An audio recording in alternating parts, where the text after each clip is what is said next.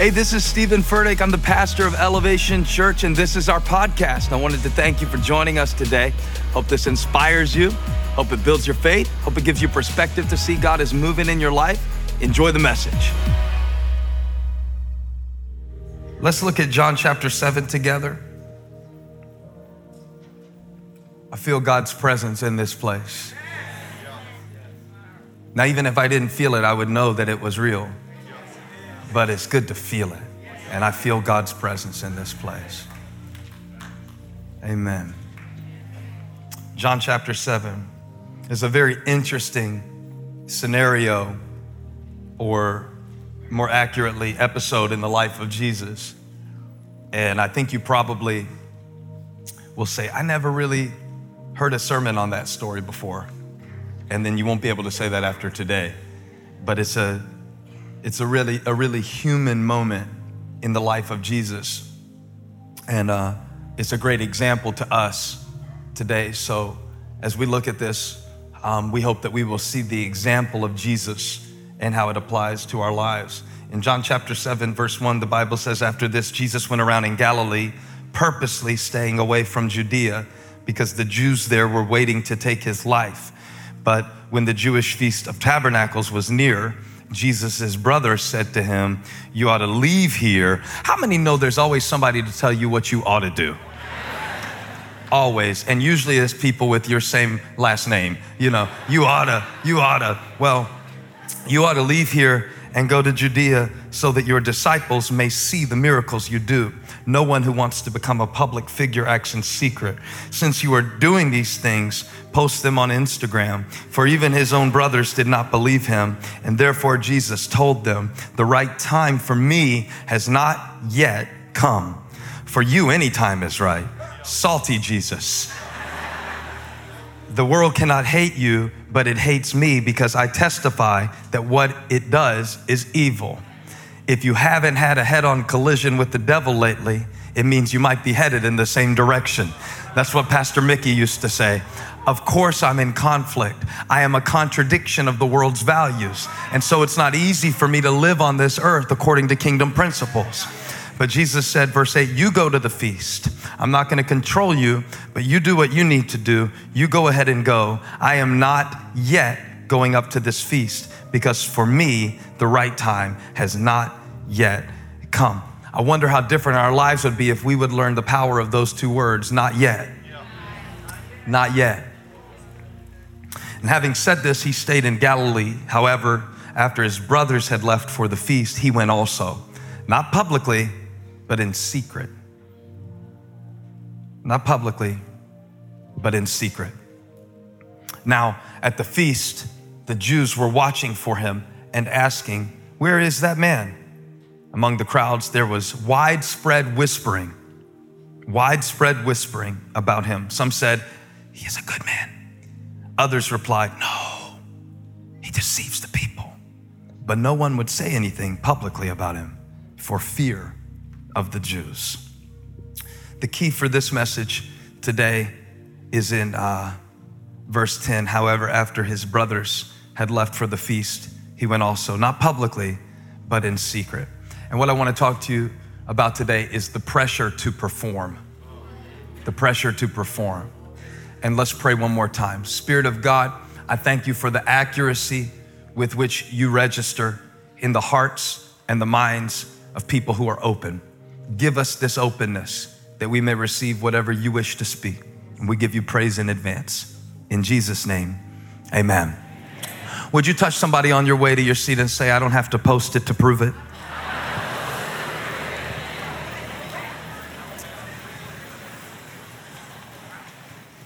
It's so great to have the opportunity now to apologize to my mom for my teenage years. I just didn't have an appreciation at the time for the pressure of parenting. You really can't until you are blessed with the same pressure of parental responsibility for yourself. Because really my mom and dad stretched their resources in order for me as a spoiled, entitled brat of a kid to not appreciate the sacrifices and really the pressure that they were under to buy me those Reebok pumps. And since my dad was a barber and he started out just $5 a haircut, $6, by the time he quit cutting hair, he was up to $13 a haircut, I believe. And my mom had been in education, teaching special education, and then as an early interventionist, which wasn't exactly a high-paying job, but they provided for me so competently that I never really thought about the pressure that it must have been to try to make sure that I never really felt their pressure. I remember going to this telephone office, the Berkeley Telephone Company, and my parents would clean the office at night after they would get off their other job, and all I could do was complain. And I thought that it was child abuse that they made me empty the trash. But I just didn't understand when she was making me run the vacuum cleaner while she was cleaning the toilets on Saturday. Just like, I didn't appreciate the pressure even emotionally. I remember when my dad kind of quit coming home, I didn't realize that the reason he was doing that was because of not having a father example for himself. When I hit the teenage stage, he had no frame of reference for how to deal with what he felt. And I thought he was lazy, so he went to go drink with my uncle. But it wasn't so much laziness, I now have come to believe, as it was the fact that he was under a weight that he hadn't felt like he had been built for. And there is a sense in which his pressure in his own life paralyzed him, like pressure often can, when you find yourself in a situation where you have not been exposed to that particular responsibility, and now you are responsible for something that you've never been exposed to. It can create a lot of pressure, not only on the financial side with kids, but just emotionally, and how by the time you come home from work where you're providing materially, you don't have anything left to give emotionally.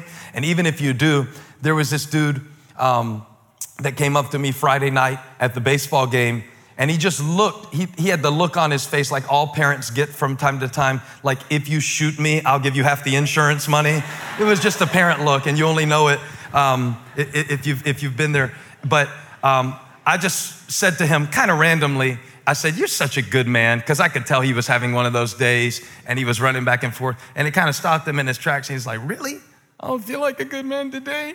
You know, I was at work, and then I left work at 4 because I'm supposed to get off at 4, but then the idiot who took my next shift, he didn't show up in time for his shift, so who does the manager call? Not the person who didn't show up, but me, because they know they can count on me, because the people we treat the worst are usually the people that we know we can count on the most, and we expect the most out of them. But by the time he had got off work, he was throwing the ball with his daughter to get her ready for the game, and by the time he finished throwing with his daughter, he said, this is what he's telling me, by the time I finished throwing my daughter, my manager had been blowing up my phone, now my manager is mad at me, and I'm walking in the house talking to my manager who's yelling at me, and my wife's got dinner ready, but I can't eat dinner because I'm talking to my manager, and so my wife is mad because the food is cold, but I can't help it that the food is cold, because if I lose this job, we're not going to have any food to cook, so cold food is better than no food, and now I'm out here on the baseball team, and I want to die. And funny thing is, he doesn't come to the church. He doesn't come to the church. He's only been one time that I know of, and when he came that one time, he told me it was a good sermon. So I knew that he didn't have like a Christian vocabulary, the word that he put in there. But he didn't know that I was preaching on pressure today. He didn't know that he was helping me see that it's not just as a preacher, or it's not just those of us who stand on a stage who feel this pressure, because it used to be enough if you just provide for your kids. It used to be enough if you just protect your kids. It used to be enough if you would just prepare your kids. And sometimes all of those things seem to be in conflict, that while you want to protect your kids, you also have to prepare your kids. And so sometimes I don't know, should I catch you or should I let you fall a little bit so you don't fall a lot? Should I let you skin your knee now so that you don't break your neck later? Should I let you, Peter, sink down into the water and let you sink and not let you drown? Sometimes even Jesus, if you read the scripture, he did not prevent the failure. He allowed the failure so that the person could learn the lesson that would enable them later. Sometimes there's so much pressure coming from so many different directions. And if you stop to think about the life of Jesus, he was under pressure from the Pharisees who wanted to kill him because he threatened their political power. And so they were watching everything that he did, and they were watching him with very, very scrutinizing eyes, even to the point that if he healed somebody, not only would they watch him heal the person, but they would find him healing on the wrong day. And if he healed on the Sabbath, they would stand up and accuse him for doing something good. How would you like to get accused not only for doing the wrong thing, but for doing the right thing at the wrong time? This is Jesus. He shows up and they follow him to see if he's gonna wash his hands before he eats. How creepy is it when you have people following you in the bathroom to see? One time I was at P.F. Chang's, and there was a man that was standing there watching me while I was, and it was threatening to me. It was threatening to me. So I kind of looked at my fishes in the bathroom, and I washed my hands. I walked over to him, and he said, I was waiting to see if you'd wash your hands after you went. I go to your church.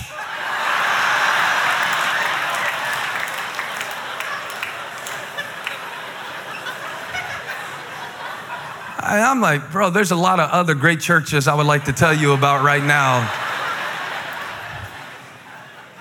But for Jesus, it was ceremonial. It wasn't a hygienic thing. They were watching to see would he break the law and not wash his hands. They weren't worried about the fact that he was trying to eat with people that they considered unclean because he was righteousness and grace and truth. They were so focused on the cosmetics, and so everything that he did was under scrutiny. Oh, he's talking with a woman. Oh, he's touching a leper. Oh, he's not supposed to act like that. He's not supposed to speak like that. And then sometimes for Jesus, he would perform a miracle for the crowd, but they would miss the deeper meaning, which is what has just happened when we read John chapter 7, because he just fed 5,000 men and women and children. And he provided for their needs in such a great way that they all ate and had their fill. But after he filled them up physically, he turned to fill them spiritually. And it turns out that they were following him not for the spiritual dynamics of who he was, but for the physical benefits of what he could provide. And when he began to speak at a deeper level, the Bible says that many of them didn't want to hear it. After he fed them the bread, he turned around and said, now that you've had bread, recognize that I am bread. The miracle that I just performed was not about what I did, it was to point to who I am. I am the bread of life. And if you eat my flesh and drink my blood, you can remain in me. Well, they didn't like that very much. It's like he had the crowd and then he lost them. He had the following and then he lost it. And the Bible says in John 6:66, I always remember that, like it's a bad number, 666. I always remember it because it said, many then deserted him and followed him no more. Many then went away, because this is a hard saying, and followed him no more. And as they're walking away, Jesus turns to his disciples and says, do you want to walk away too? And Peter said, we don't have no options. I already gave my boat away for a little while, and I already put my investment in you, and I got to see where this ends, even if it ends at a cross. That's the context of John chapter 7. And it's one thing to kind of have to deal with opposition from the devil. It's another thing to kind of have to deal with it from inside your own house. And Jesus had 7 siblings, some traditions infer. These are his human brothers. And whether or not Jesus had any sisters, it's interesting to me that it was his brothers who pulled him aside with the strategy, watch this, for how to get his followers back. And they've got it all figured out, and they've got it all calculated. And they say, Jesus, do more of the stuff like where you're feeding people and less of the cannibal stuff that you say in your speeches. Let's take out the cannibalism, and why don't you go to Judea, because the Feast of Tabernacles is about to start, and you can come with us, and you can do the kinds of things that you've been doing here in Galilee, which was in the northern part of Palestine, which was not as densely populated as Jerusalem and Judea. You can do publicly what you've been doing privately. You can take this show on the road. We can get you a headlining spot at the Coachella of the Old Testament. This was the feast where they would come and build booths. It was actually called the Festival of Booths or Tabernacles. And they would build the booth when they got there, and they would stay for a week. And they would thank God for the water that he gave them. And they would thank God for the sustenance that he gave them. They would remember in the wilderness how God saw his people through, even though they didn't have quail or grain, but he made manna, which literally means, what is it? And it means what it is. So God meets what is it with what it is. And it shows that he can show up in any situation and take what it is. And when he fills what it is with who he is, it will become what you need it to be for the season that you're in. 2 people recognize good preaching when they hear it. And they say, come on and do some of the flashy stuff that you've been doing here in Nazareth, and take this show 55 miles south to Judea. And if you can do these public things in front of people, you can become a public figure. In fact, that's the phrase that drew me to the text. It said, no one who wants to become a public figure acts in secret. We live in a time where everybody wants to be a public figure.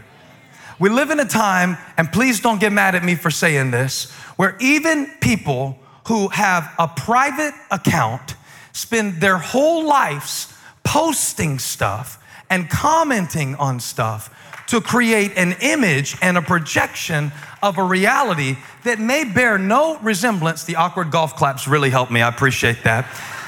To the reality of their situation. And Jesus's brothers pull him aside and say, we've got a great idea. Why don't you show the world who you really are? The interesting thing about the text, and I'm gonna give this to you quick because the nexus of this text is in verse 5. It says that even Jesus' brothers did not believe in him. And since they didn't believe, they were trying to get him to perform. Anytime you have unbelief in your heart, it will cause you to try to perform to prove something that you don't really believe.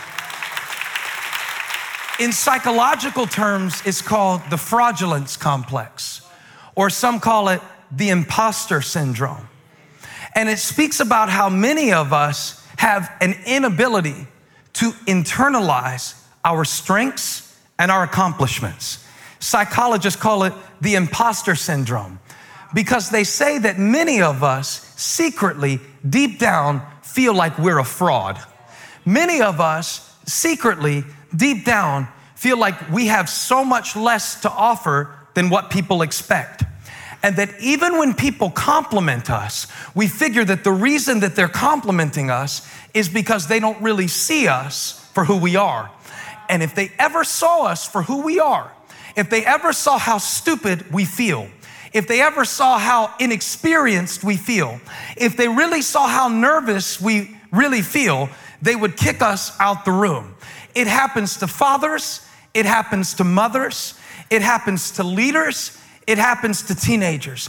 It is the fear of being found out to be less than they thought you were. It is the fear that keeps you in a performance mode. It is the fear that keeps you spending money to look like something important, because deep down you're afraid that you're really not. It is the fear that keeps you overcompensating, and you get in situations, and rather than letting other people be the center of attention, you feel the need to overcompensate to show how intelligent you are, because deep down you don't feel intelligent enough. So people think you're cocky, but you're really not cocky. You're scared with the conflict between who they think you're supposed to be and who you feel like you really are. It's called the imposter syndrome. It means that sometimes, even as I'm trying to fulfill my purpose, I feel like a fake. It's not that I'm a hypocrite. It's not that I'm insincere. It's just that deep down inside, I'm a man who sometimes feels like a little boy. I'm a preacher who sometimes feels like a sinner. I want to be wise, but sometimes I feel like a fool. And I'm wondering, is there anybody here who lately has been up under the pressure of an expectation?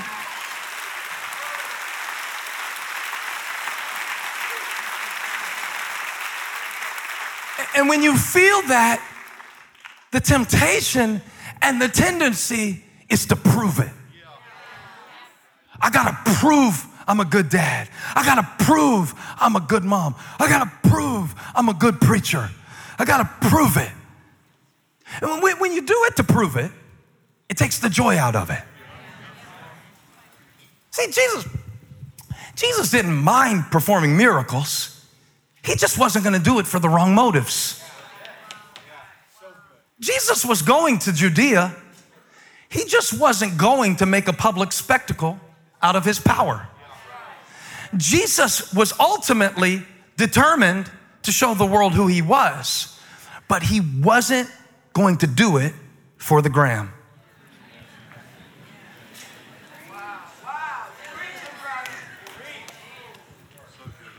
I think the key thing that he says in the text is not now. I'm going to Judea, which is the region where he would ultimately give his life, but not now. And it's such a weird world we live in, isn't it? I mean, I'm so scared for my kids. Honestly, I don't even know what to tell them about growing up in a time where we've always had the pressure, but now the performance. Now everybody gets to experience performance anxiety because we all perform our lives for one another all the time, just constantly. I mean, if you cook a good meal for your family, it does not count unless you make an Instagram story out of the meal. This is a very common thing to preach about. It's common because it's killing us. Jesus said, if I go to Judea for the wrong reasons, and if I show up with the wrong motives, and if I live my life to perform for others rather than to glorify my Father, it'll kill me. The religious leaders were waiting to literally kill Jesus, but I wonder what are the things that are killing you? It says that he purposely stayed away from Judea. What do you need to purposely stay away from in this season of your life? What do you need to purposely stop thinking about in this season of your life? Who do you need to purposely stop comparing yourself to in this season of your life? For me, it's Buck. I was doing squats the other day, and Chunks was watching me do these squats, and I was doing them deep squats. I only do leg day once every 6 weeks, so I got to make it count when I do it. And I don't know if I can do it in these jeans. I should have tested this. I hadn't done this illustration yet. But I mean, I was down deep on the squat. Now, Buck wasn't there that day. Chunks was there. And Chunks was spotting me. And he said, "What are you doing?" And I said, I'm doing my squats like Buck. But he said something so important. He said, "Don't do them like Buck. Buck is built different than you."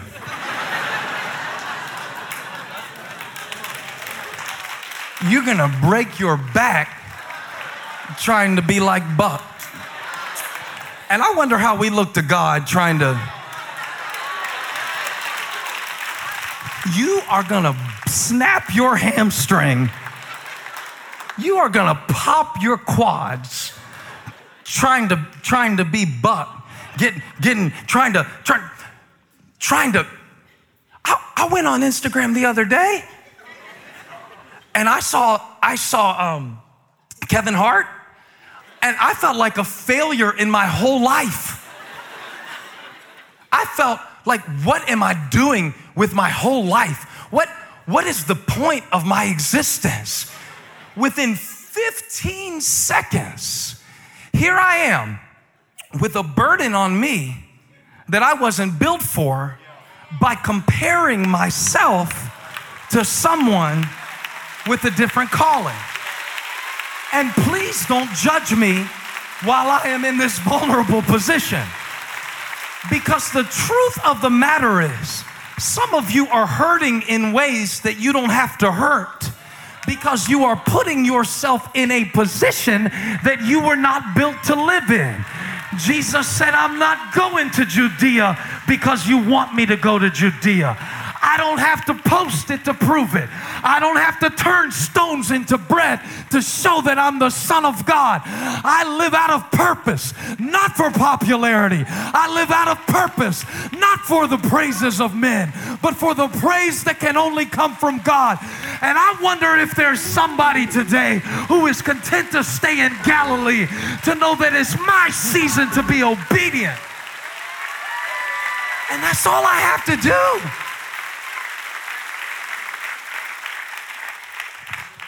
All I have to do is be obedient in this season of my life. And Jesus said, y'all go. I'm not going. Not now. Y'all go. I'm going to stay. I'm purposely staying away. Because if I go here to impress people with that motive, it'll kill me. And trying to impress people and trying to measure up to arbitrary standards that are changing so fast, it'll kill your contentment, it'll kill your joy, it'll kill your marriage, it'll kill your ministry, it'll kill your family. Now, even Jesus couldn't please everybody. And he was sinless and spotless. Jesus Christ, the Son of God, couldn't please everybody. And we expect that we can. Even Jesus had to say, y'all are my family, I love you, but it's not for me. And just those words, it's not for me. You ought to go down there to Judea, show them what you've made of. Because I think they were under pressure too. Honestly, I think probably it was a lot of pressure to be a sibling of Jesus. And you're bringing home C's in chemistry, you know, and he's turning water into wine, like affecting molecular structures in real time. A lot of pressure. You got that weird brother, you know, the one who stays at the temple teaching people at age 12. It's a pressure to feel special. And sometimes the pressure that we feel to be special does not come from God. It comes from culture, who tells you that you've got to be so special, so different, so unique, so set apart, but you already are. You already are. You already are. I already am set apart. Jesus, if you go down to Judea, you could show them who you are. You could show them who you are. I don't need to show them. I know. When you live out of that place, it affects you to be able to do it for purpose and not for proof. Because really, who are you trying to prove it to? I mean, whoever you're trying to prove something to isn't paying attention, because they're trying to prove it to somebody who's not paying attention. And they're proving it to someone who's not paying attention. And so while we're busy posting to each other our results to prove to one another what we're worth, our purpose is dying in the place of our insecurity.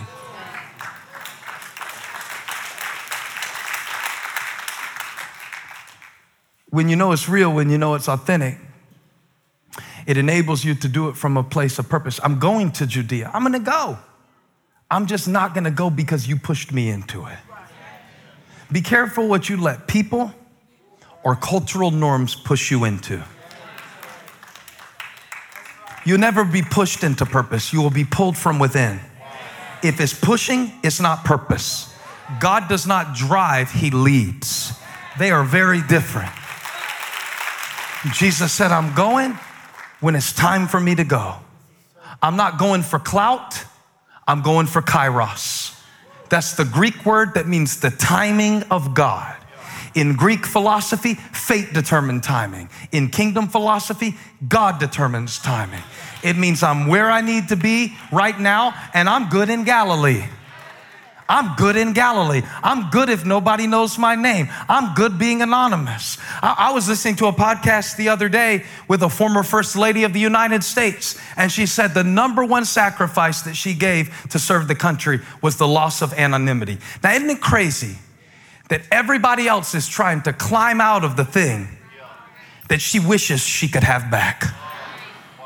And now we've got a whole generation that's just trying to be a public figure. I went on somebody's Instagram account the other day. They had 70 followers and it said public figure under the name. Why do you need a label so bad?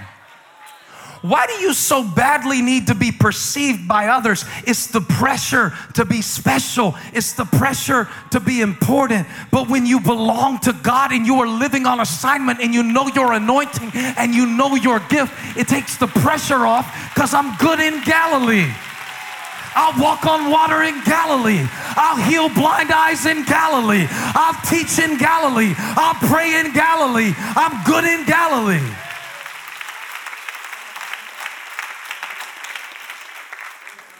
I see it even seep into our ministry in very subtle ways. When we sit down to measure our ministry, if I'm not careful, I will become so performance-oriented in the way I pastor this church that I will get my priorities more on the statistics than the substance.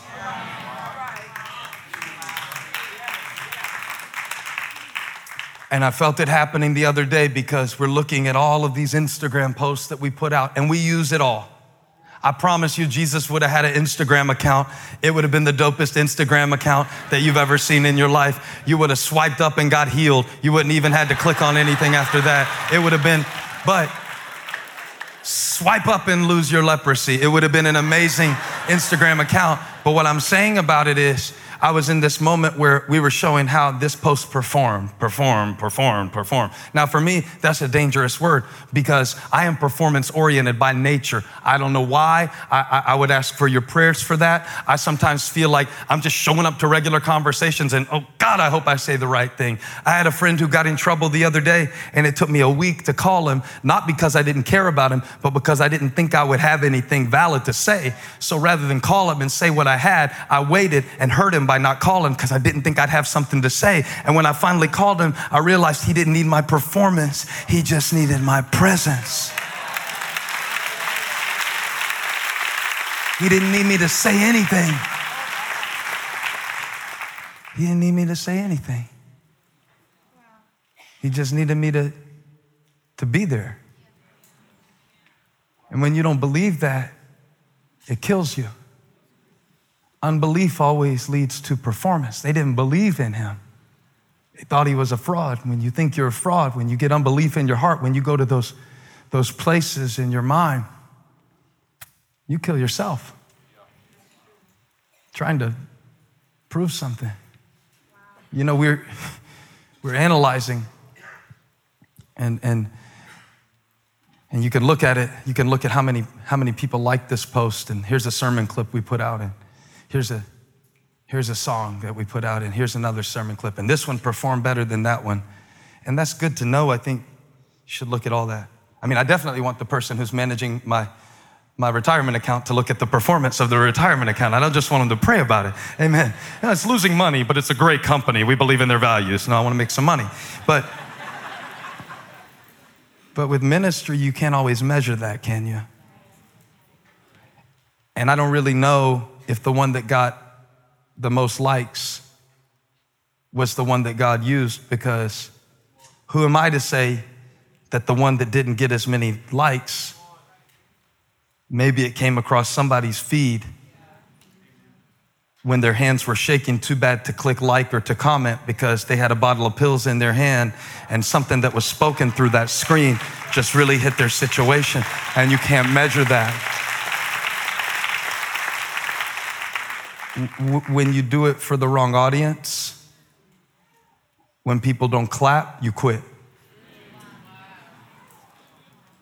When they don't say thank you, or when you get the feeling like they don't even appreciate me, they don't even notice. They wouldn't even miss me. They don't even know what I bring to this. They don't really. Jesus wasn't doing it for the people, and he certainly wasn't doing it for their praise. He was doing it for a purpose.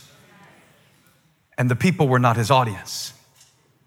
And when the brothers said, you need to do it so they'll see. You need to do it so they'll know. You need to do it to prove it. Jesus said, I believe 2019 version, Jesus said, I don't have to post it to prove it. I don't have to do it because they're clapping. I do it because I'm called. I'm not doing it for clout. I'm doing it for calling. I am not chasing their approval. I am fulfilling my assignment. Now, this message is for our generation. And I do not mean people that are my age. I mean, the time that we live in is consumed and obsessed with chasing clout, approval, and publicity. But some things ought to stay private. Some things that God does in your life are not for PDA. Some things are not for a public display of ability or a public display of affection. You know, back in my day, if you were making out with somebody in public, they would holler at you, get a room. And I heard Jesus say, when you pray, don't do it out in public like the pagans do trying to impress somebody or the Pharisees do, but get in a secret place. Get in your closet. Get a room where you get alone with God and ask God, what am I called to do? What am I called to be? I can't take my cues from culture or the crowd is killing me. God, what do you want me to do in this season? It's too much pressure to please people. God, I just want to please you. I do it for you, God. I show up for you. I stay late for you. I forgive for you. I love for you. I serve for you. I breathe for you. I live for you. I worship for you. It's not for an audience of them. God is my audience.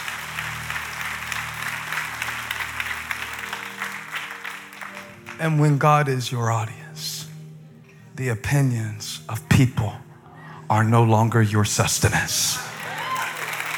I don't turn stones into bread.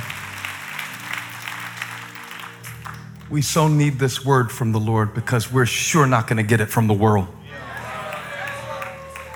It's getting weirder and weirder and weirder how we're all performing for each other all the time.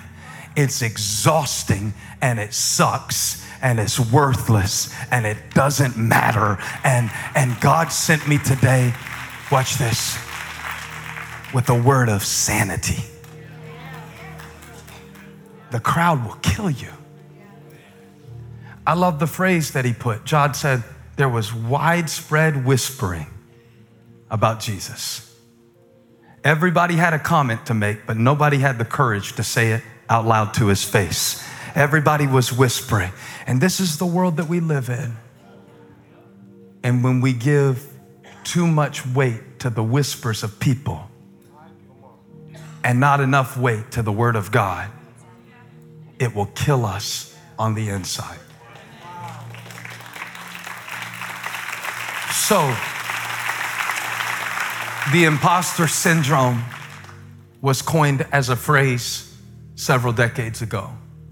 in psychological terms, but it's as old as Moses, who stood up one day just to see a burning bush that wasn't consumed, talking about, who am I that I should go stand before Pharaoh? No matter how many miracles God did through Moses, he still had trouble believing that he was enough to lead the people. That's why he struck the rock instead of speaking to it. That's why he was still trying to prove at the end of his ministry, I am something, I am somebody, I can do it. And now I'm spending too much money over here, and now I'm spending too much energy over here, and now I'm becoming something that I don't even like. To prove it to who? To who? Jesus said, I'm going to Judea when it's right for me. And God give us the clarity to know what's right for us, what we're built for. So we stop finding ourselves in compromising positions that do not even fit our build. God give us the wisdom to know when people are pushing us. Just because it's normal doesn't mean it's wise. God give us the wisdom to know our timing. Give us the wisdom to know when we need to put something in a journal, not on Facebook. Give us the wisdom to know when it's your voice. Father, I thank you for what you've spoken today, and I believe that I will be hearing for a long time how it was applied in individual lives. With everyone standing, I want to pray a prayer or a blessing over you today, that if you can receive it with your spirit, it will save you so much pain and consternation and agony. To be able to receive that you don't have to live on bread alone, but every word that proceeds from the mouth of God. And just to know in this moment that it's okay to stay in Galilee. It's okay to operate in your gift. It's okay to do it the way you need to do it. And that proving stuff to people never produced the power of God. Never. Even when Jesus hung on the cross, they were still trying to get him to prove it. If you are the Son of God, come down from that cross. But he couldn't come down. He wasn't up there to prove it. He was up there to do it for you and for me, to despise the shame and to endure the cross.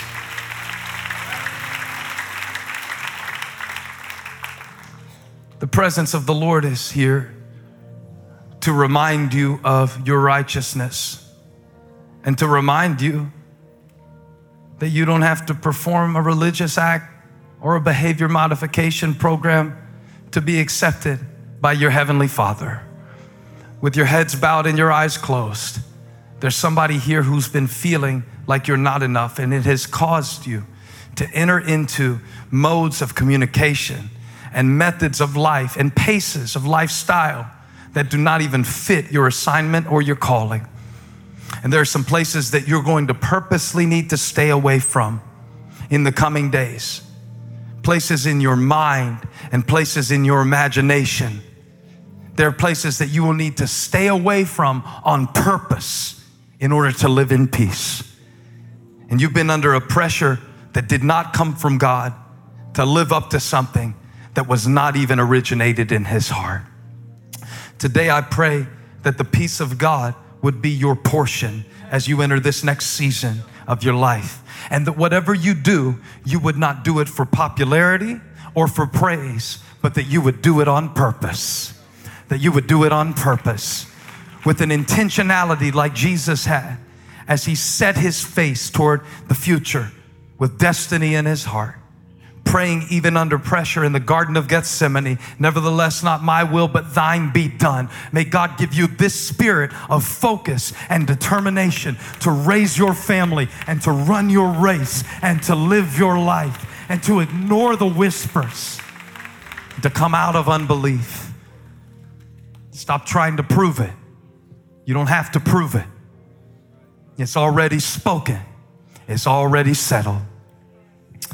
With heads bowed and eyes closed, this is the moment of our service where we give you the opportunity to begin a relationship with God.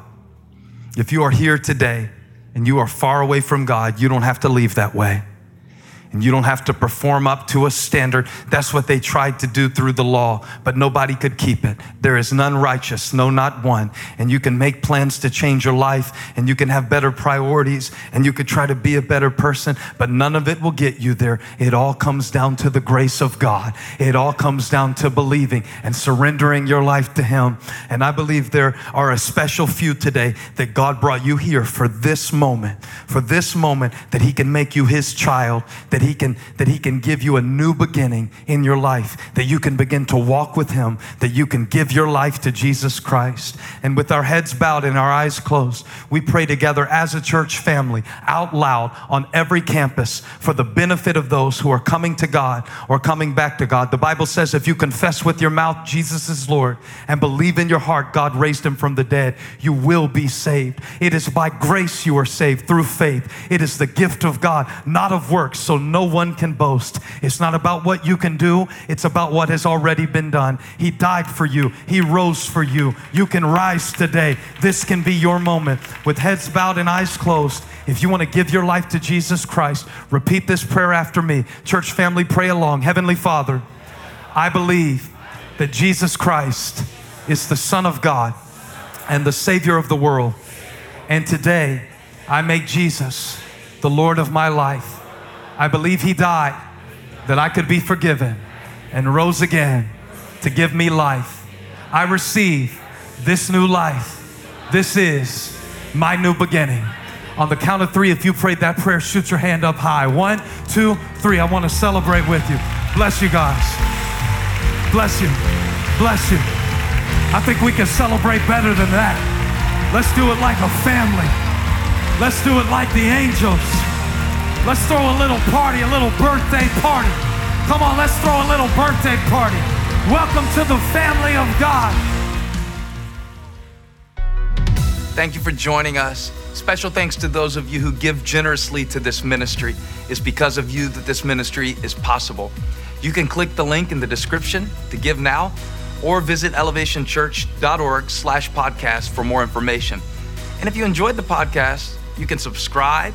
You can share it with your friends. You can click the share button, take a screenshot, and share it on your social stories and tag us at Elevation Church. Thanks again for listening. God bless you.